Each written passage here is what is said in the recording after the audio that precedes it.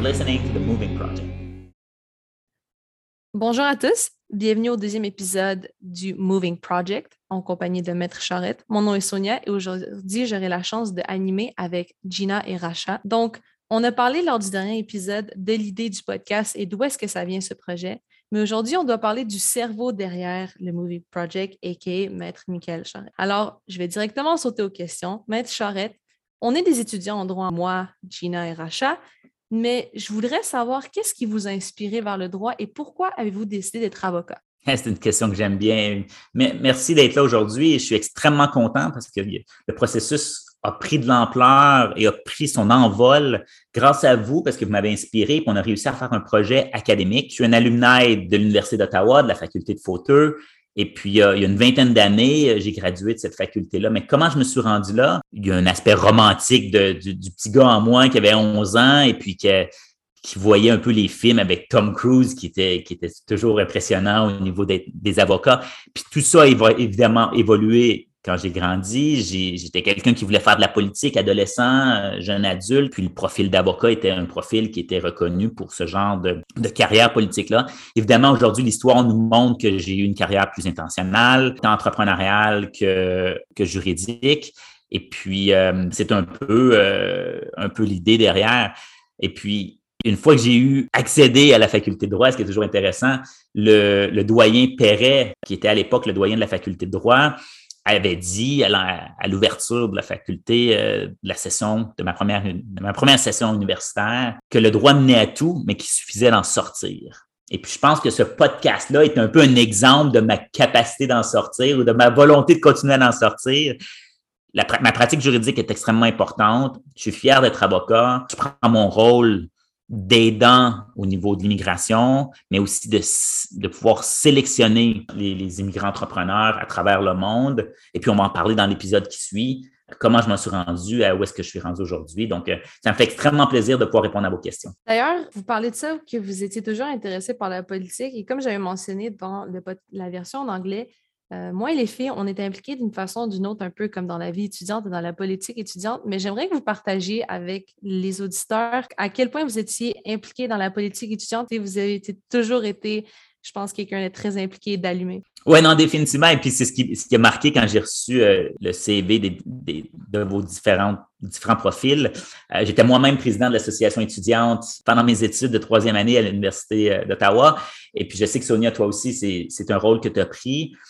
Donc, d'être impliqué, ça a toujours été une passion pour moi, de pouvoir contribuer à mon environnement, de pouvoir contribuer à la société qui nous entoure, à notre écosystème qui nous entoure. Donc, et puis aujourd'hui, 20 ans plus tard, j'ai recommencé cette expérience clinique-là de pouvoir redonner un peu à votre clientèle, qui est la clientèle étudiante, et puis de dire, voici ce que j'ai fait depuis 20 ans et comment vous pouvez essayer d'acquérir des habiletés qui vont vous permettre de commencer votre carrière de façon plus efficace, de façon plus organisée. Donc, c'est important pour moi de pouvoir redonner à ma communauté. Et je pense que vous le faites de la meilleure façon, c'est-à-dire en redonnant des connaissances à la communauté autour de vous, également à travers le monde, puisque je pense qu'on dépasse les frontières avec ce projet. Et la prochaine question qui se pose, c'est nous, à l'Université d'Ottawa, on est très chanceux puisqu'on a la chance, après avoir complété notre baccalauréat, je dirais la licence plutôt, en droit civil, de faire un Juris Doctor en 1 an. Mais je sais que vous avez plutôt opté à compléter un Juris Doctor à l'Université de Victoria.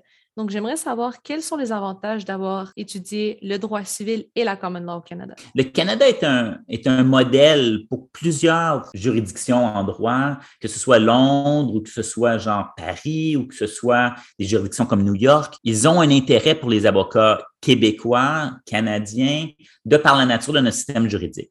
On a le bijuridisme au cœur de notre société, au cœur de nos institutions démocratiques, au cœur de notre système juridique. Et puis, c'est ça qui est intéressant à l'Université d'Ottawa. Et je parlais du doyen Perret plus tôt. C'est un visionnaire à ce niveau-là de donner à l'Université d'Ottawa cette capacité-là d'enseigner en français et en anglais. Donc, il y a un bijuridisme, mais il y a aussi un bilinguisme qui existe à l'Université d'Ottawa et qui, ça, aujourd'hui, est un peu la représentation du monde entier. J'ai pratiqué en Chine depuis presque 17 ans aujourd'hui, où est-ce que c'est une juridiction de droit civil, mais une juridiction qui s'est développée extrêmement rapidement en prenant un peu les deux systèmes juridiques disponibles dans le monde, que ce soit les Anglais, que ce soit les modèles codifiés américains. Donc, la Chine s'est inspirée de ça. Et puis, c'est intéressant quand on regarde la législation chinoise, qu'ils ont pris les deux modèles et puis ils ont intégré dans leur système juridique à eux, parce que tout a été refait depuis une trentaine, quarantaine d'années en Chine au niveau du système juridique. Et c'est là que je dis que les étudiants en droit de l'Université d'Ottawa ne réalisent pas à quel point ils sont chanceux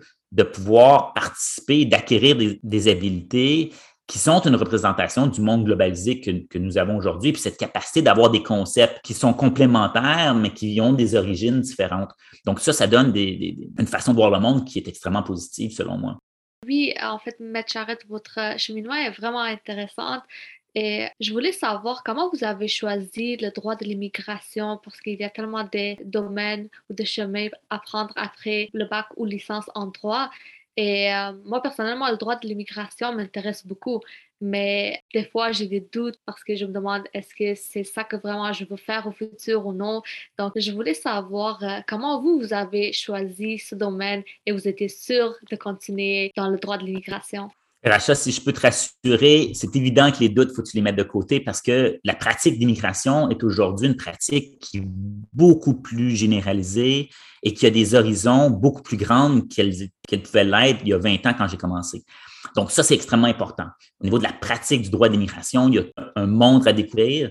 Puis, je pense que oui, la pratique de droit d'immigration évolue de par les technologies qui sont disponibles, de par les programmes qui sont disponibles, mais il en demeure pas moins qu'il y a une clientèle qui va avoir besoin de plus en plus de juristes pour gérer le flot d'immigrants qui va continuer de venir au Canada. Donc, ça, c'est extrêmement important. Comment je me suis retrouvé en droit d'immigration? Comment je me suis mis à faire du droit de l'investissement international? C'est un peu un concours de circonstances.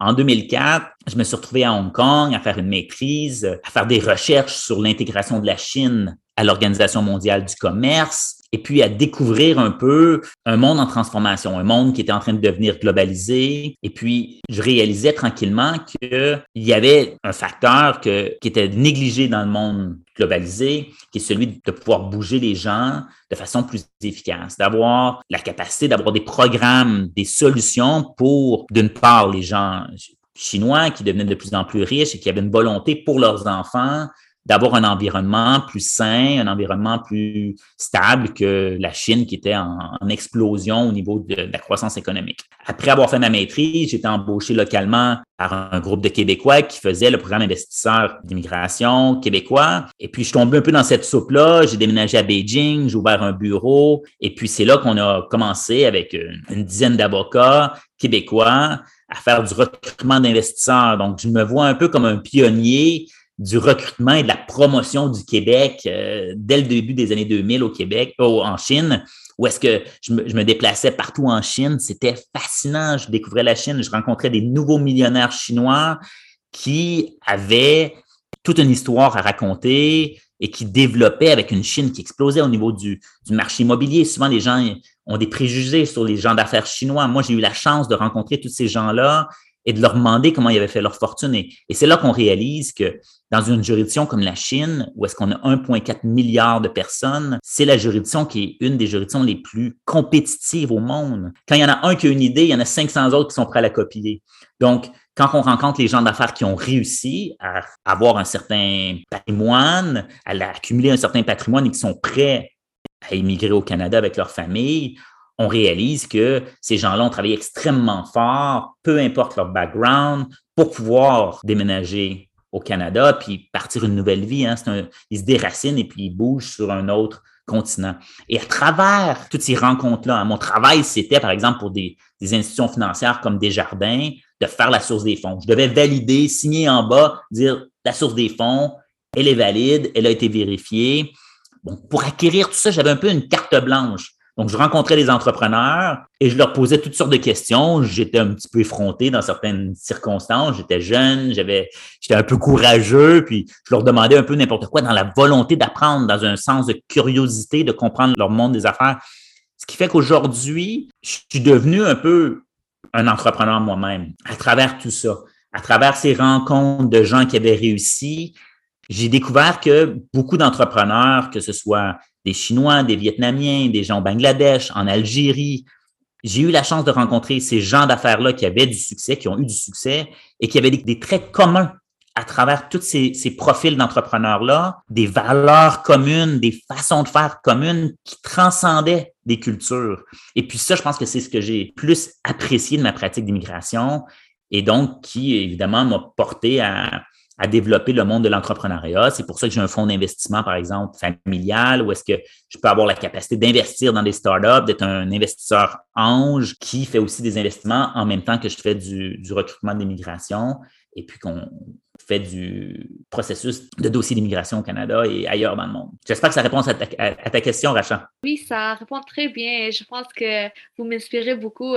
J'ai moins de doutes envers le droit de l'immigration et je me vois vraiment aller vers ce domaine. Moi-même, je trouve que c'est vraiment intéressant ce que vous venez de dire. Puis je trouve que le fait que vous avez côtoyé des personnes à travers le monde, c'est très incroyable.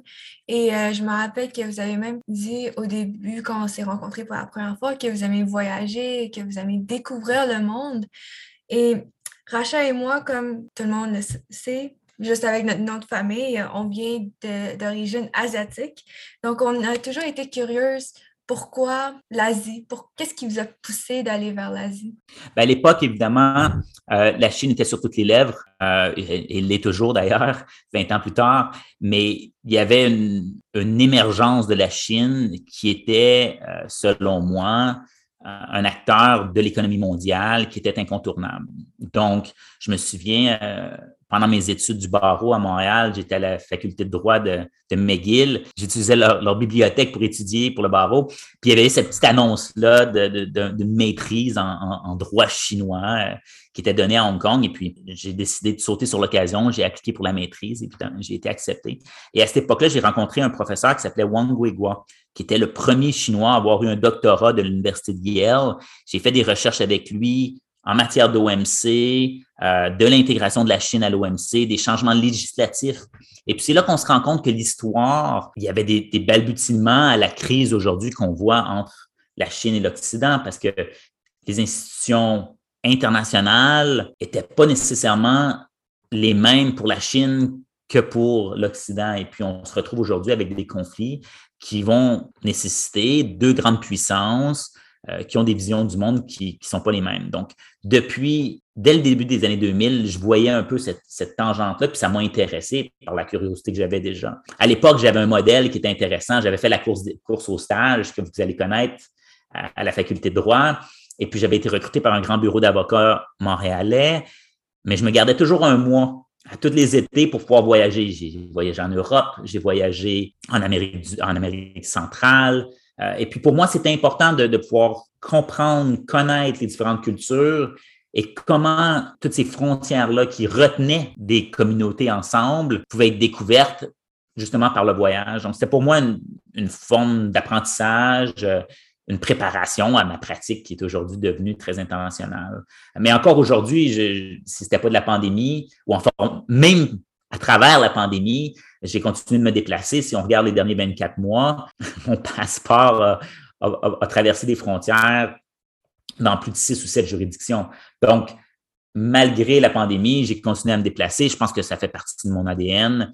J'ai visité plus de 80 pays à travers le monde. Donc, c'est ce qui me donne aussi la capacité, je pense, en toute humilité, d'avoir une meilleure compréhension des gens d'affaires de différentes cultures et puis de reconnaître ma capacité à trouver les meilleurs entrepreneurs pour le Canada. Merci, M. Charette. C'est vraiment intéressant. Vous êtes vraiment impliqué dans le domaine juridique chinois, mais j'imagine que vous êtes aussi impliqué dans le domaine juridique canadien. Donc, vous avez pratiqué le droit dans littéralement 2 continents, l'Amérique du Nord et l'Asie. Donc, quelles sont pour vous les principales différences entre la Chine et le Canada? Bien, c'est une distinction importante à faire, puis je pense que j'aime ça le clarifier. Je n'ai jamais pratiqué le droit chinois. Je n'ai jamais été avocat chinois. Donc, je suis en Chine depuis plusieurs années, mais je n'ai jamais pratiqué le droit chinois. Donc, je me suis entouré de gens qui avaient la capacité de pratiquer le droit chinois. J'ai toujours pratiqué le droit canadien. Ce que j'ai fait, par contre, j'ai fait des affaires sur 2 continents. Et puis, la pratique du droit, c'est quelque chose que je rappelle toujours aux étudiants dans le cadre des cours coop, comme on est en train de le faire ensemble. La pratique du droit, c'est tout d'abord aussi d'être une personne d'affaires. C'est aussi d'avoir une pratique commerciale, tout en respectant nos obligations déontologiques. Donc, j'ai pratiqué le droit principalement au Canada, dans d'autres juridictions aussi, mais toujours en m'entourant d'avocats de chacune des juridictions. Donc, le droit demeure une pratique qui est très régionalisée. Donc, j'étais avocat étranger en Chine et même le système chinois ne permet pas à un avocat étranger de devenir avocat chinois. Il faut être citoyen chinois pour ça. Donc, une clarification importante. Par contre, j'ai fait des affaires dans les deux pays et ce que je dis toujours aux entrepreneurs qui veulent venir faire des affaires en Chine, parce que j'ai assisté des entrepreneurs à venir faire des affaires en Chine, de par mon expérience, on a deux coffres d'outils. Au niveau culturel, c'est évident que pour faire des affaires en Chine, le coffre d'outils n'est pas le même. Si on n'a pas les bons tournevis pour faire des affaires, si le plombier n'a pas les bons outils pour faire son travail, ça ne fonctionnera pas. Donc, ça, c'est important. Il faut avoir une ouverture d'esprit pour venir faire des affaires en Chine. Et comme je l'explique toujours, il faut avoir une ouverture d'esprit pour l'entrepreneur d'immigrer au Canada et de dire « je vais partir une entreprise, puis je vais réussir ». Évidemment, il y a un sens de survie, il y a un sens de subsistance. Donc, ce nouveau entrepreneur-là qui part avec sa famille, il dit « moi, je veux un monde meilleur pour ma famille, je vais me rendre au Canada, je vais lancer mon entreprise ». Il y a un aspect de subsistance à ça. Donc, dans ma pratique, j'ai développé des outils pour pouvoir justement faciliter ça, ce transfert-là de connaissances culturelles versus une autre. Puis de donner un peu ces outils-là, d'encadrer à travers des organismes comme l'Institut Innovation Gatineau, que j'ai fondé en 2016 avec des partenaires locaux à Gatineau et que je supporte encore aujourd'hui en étant sur le conseil d'administration, où est-ce qu'on a des outils qui sont mis en place par la communauté d'affaires pour recevoir des immigrants entrepreneurs et de leur dire, regardez, ici, on fait des affaires comme ça. Ici, on a les partenaires d'affaires comme ça. On a les organismes gouvernementaux qui vont vous soutenir dans votre projet d'affaires. Donc, ça, c'est extrêmement important. Et puis, c'est les distinctions qui sont importantes pour le succès des programmes d'immigration au Canada. Et c'est ce que le politique essaie de faire aussi dans les nouvelles politiques d'immigration qu'on voit. De plus en plus, il y a des organismes désignés, puis on va le voir à travers les saisons des épisodes qui vont suivre, qu'on a mis en place des organismes désignés, des incubateurs, des accélérateurs d'entreprises, justement pour épauler dans ces différences culturelles-là, la façon de faire des affaires. Je trouve, ça c'est un élément intéressant par rapport au droit de l'immigration, c'est le fait qu'on peut aller dans n'importe quel pays et travailler là-bas. Et ça doit être beaucoup de travail aussi pour se conformer au règlement du pays dans lequel on travaille et également au règlement du Canada. Donc, en lisant votre biographie, j'ai remarqué que vous êtes passionné par la technologie et le développement. Alors, je voulais savoir comment pouvez-vous explorer votre passion dans votre profession en même temps que bien gérer votre temps? D'une part, je pense qu'il y a deux aspects à ta question et je te remercie, tu as raison, j'ai un intérêt réel pour la technologie, le développement des technologies. D'une part, il y a la pratique du droit. En 2016, quand j'ai quitté la pratique du droit pur avec un bureau d'avocat ici en Asie pour partir ma propre pratique, j'avais une transition que je voulais faire, que je trouvais fondamentale. Il y a une partie du droit de la pratique d'avocat qui va de plus en plus être soumis à une adoption de technologies et où la machine, l'intelligence artificielle va faire un meilleur travail que les humains. Et puis ça, les ordres professionnels vont devoir s'adapter à ça parce que la profession d'avocat va changer. Comme par exemple, la pratique d'immigration va changer. Selon moi, il y a de plus en plus de la pratique d'immigration qui va être faite par des systèmes informatiques, autant dans la sélection des immigrants que dans le processus d'application des demandes d'immigration. Donc, ça, c'est extrêmement important et puis c'est une réalité et la pratique doit s'adapter. Et c'est pour ça que le focus de ma pratique n'est pas sur l'immigration de volume, mais plutôt sur une immigration extrêmement précise des gens d'affaires, des gens qui ont besoin d'accompagnement dans leur projet d'affaires. Donc, c'est ce qui m'intéresse, c'est ce que je veux faire. D'une deuxième part, c'est incontournable. Alors, en sortant de la pandémie, on l'a vu, il y a eu une accélération d'adoption des différentes technologies à travers le monde. Le travail à la maison nous a permis d'adopter des façons de travailler qui sont complètement différentes. On le voit dans toutes les facettes de notre vie. En médecine, à plusieurs niveaux, il y a une révolution technologique qui est inévitable. On a des politiques d'immigration qui sont d'attirer des gens d'affaires qui veulent venir au Canada pour lancer leur start-up technologique, lancer leur entreprise pour vraiment pouvoir contribuer à la croissance économique à travers l'innovation, à travers l'intelligence artificielle, à travers des SaaS business pour pouvoir donner des services à différentes personnes de la société. Donc, on essaie d'attirer ces gens-là. Moi, je veux investir dans ces business-là. je veux recruter des entrepreneurs qui vont réussir à ce niveau-là. Et je trouve ça très intéressant et je pense que c'est bien, on a parlé de Mikael Charette, le professionnel. On a même parlé de vos intérêts, par exemple, pour le voyage et pour la technologie. Mais ce serait bien d'en parler un peu d'un intérêt que vous avez qui semble un peu inconventionnel pour les avocats, c'est-à-dire l'art. Je serais pas prêt. Je pense que je peux être en désaccord avec toi dans la mesure où c'est très fréquent de voir des avocats se passionner pour l'art. Si on regarde historiquement parlant, les avocats sont des gens de lettres, sont des gens d'art, sont des gens qui ont une volonté de mieux comprendre la société. Puis il y a beaucoup d'artistes à travers les avocats qui décident de se conformer à la société finalement. Donc, possiblement que je suis juste une partie de la courbe en matière d'avocats qui ont une forme de succès et puis qui ont une accumulation d'actifs qui leur permet de pouvoir apprécier l'art de façon générale. Mais tu as raison dans la mesure où j'ai décidé de pousser l'expérience un petit peu plus loin et présentement, je vois une opportunité entre la Chine et le reste du monde. C'est pas purement canadien, mais entre la Chine et le reste du monde et potentiellement entre la Chine et le Canada, pouvoir importer de la culture.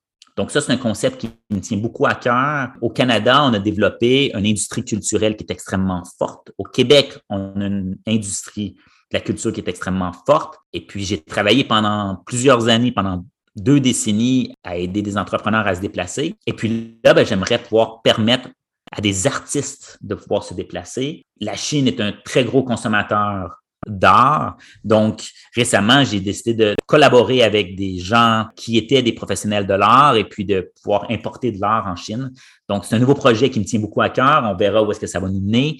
J'ai un intérêt personnel pour l'art aussi. Donc, principalement de l'art contemporain. J'aimerais pouvoir avoir une galerie d'art qui permettrait, entre le Canada, par exemple, permettre à des artistes féminins canadiens de pouvoir exporter vers la Chine leur création. Donc, c'est un projet qui me tient beaucoup à cœur et puis on va voir où est-ce que ça va nous mener. Étant moi-même passionnée par l'art, je pense que j'apprécie beaucoup le fait que vous souhaitez créer ce pont entre l'Amérique, en fait plutôt le Canada et l'Asie. Je pense que c'est très bien visé. Et parlant d'espoir d'ailleurs, j'aimerais savoir qu'est-ce que vous pensez qui s'en vient pour l'immigration et surtout, qu'est-ce qui s'en vient dans le futur pour vous?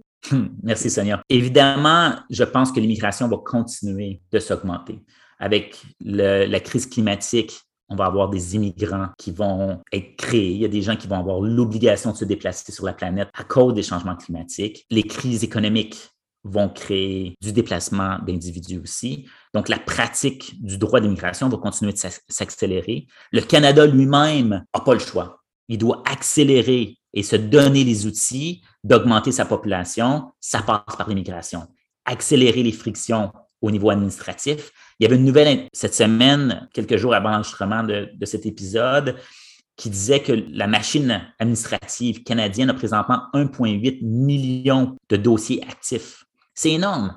Et puis, on veut prendre, sur les prochains 3 ans, 1,2 million de nouveaux immigrants. Donc, il y a assez de dossiers dans la machine pour arrêter complètement pendant 1 an et puis de recevoir ce qu'on croit être le montant de gens pour notre société. Donc, il faut se doter d'outils plus performants pour accélérer le mouvement des gens. Donc, ça passe par la technologie. Selon moi, il y a un développement technologique qui va être nécessaire. Puis, dans le dernier budget fédéral, on a vu qu'il y avait des investissements de presque 500 millions de dollars qui sont faits par le gouvernement canadien. Donc, il y a de l'espoir à ce niveau-là qu'on va s'améliorer comme société pour avoir une capacité à retenir, sélectionner ces gens d'affaires-là qui veulent venir s'installer et faire de la croissance économique au Canada. De façon plus globale, selon moi, on a un monde globalisé qui aujourd'hui est chamboulé par différentes pressions économiques, de valeurs au niveau international. Mais le monde globalisé d'aujourd'hui va demeurer.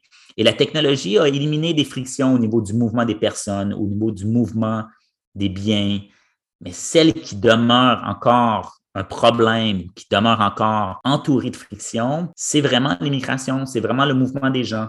Et puis, le monde entier va devoir se doter d'outils internationaux, selon moi, qui va permettre à des citoyens globaux de pouvoir se déplacer plus librement.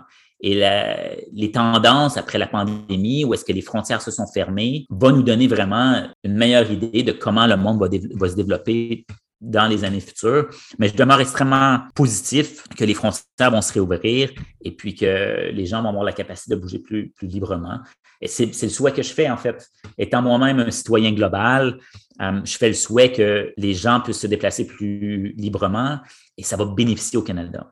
Ce que je dis toujours, c'est « open the gate and people will come ». Open the gate, ouvrons la porte, ouvrons nos cœurs, puis les gens vont venir chez nous pour s'installer, puis on va avoir une société beaucoup plus forte, puis les emplois vont se créer, les opportunités d'affaires vont se créer, la croissance économique va être au rendez-vous. Donc, c'est ce que je veux faire pour les années à venir, puis continuer à contribuer à une sélection d'immigration pour une société meilleure. Je pense que c'est très bien dit de votre part et je pense que lorsqu'on a des gens comme vous qui prennent le temps de travailler pour l'immigration et pour ouvrir les frontières, ce souhait d'avoir un meilleur futur pour le Canada, d'avoir un meilleur développement, c'est un souhait qui est pas juste, comment dire, un rêve, mais plutôt qui peut être une réalité. Donc, je vous remercie beaucoup d'avoir pris le temps aujourd'hui de nous raconter tout ça et surtout pour tout le travail que vous faites en général pour l'immigration au Canada parce que je pense que c'est quand même quelque chose de très important là, pour notre société comme on en a parlé plus tôt. Donc, c'est ça qui conclut notre deuxième épisode du Moving Project. Je tiens à sincèrement remercier Maître Charette d'avoir pris le temps aujourd'hui de nous parler et je tiens aussi à remercier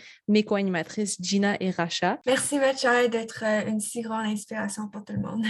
Oui, merci Maître Charette, merci Sonia et Jinna. Ça me fait plaisir de faire ce projet-là avec vous. Et puis, dans les prochains épisodes, on va se mettre à parler de façon plus concrète des divers cadres réglementaires et comment le monde peuvent choisir le Canada et comment ils peuvent venir s'installer au Canada pour lancer leur entreprise. Donc, c'est notre souhait.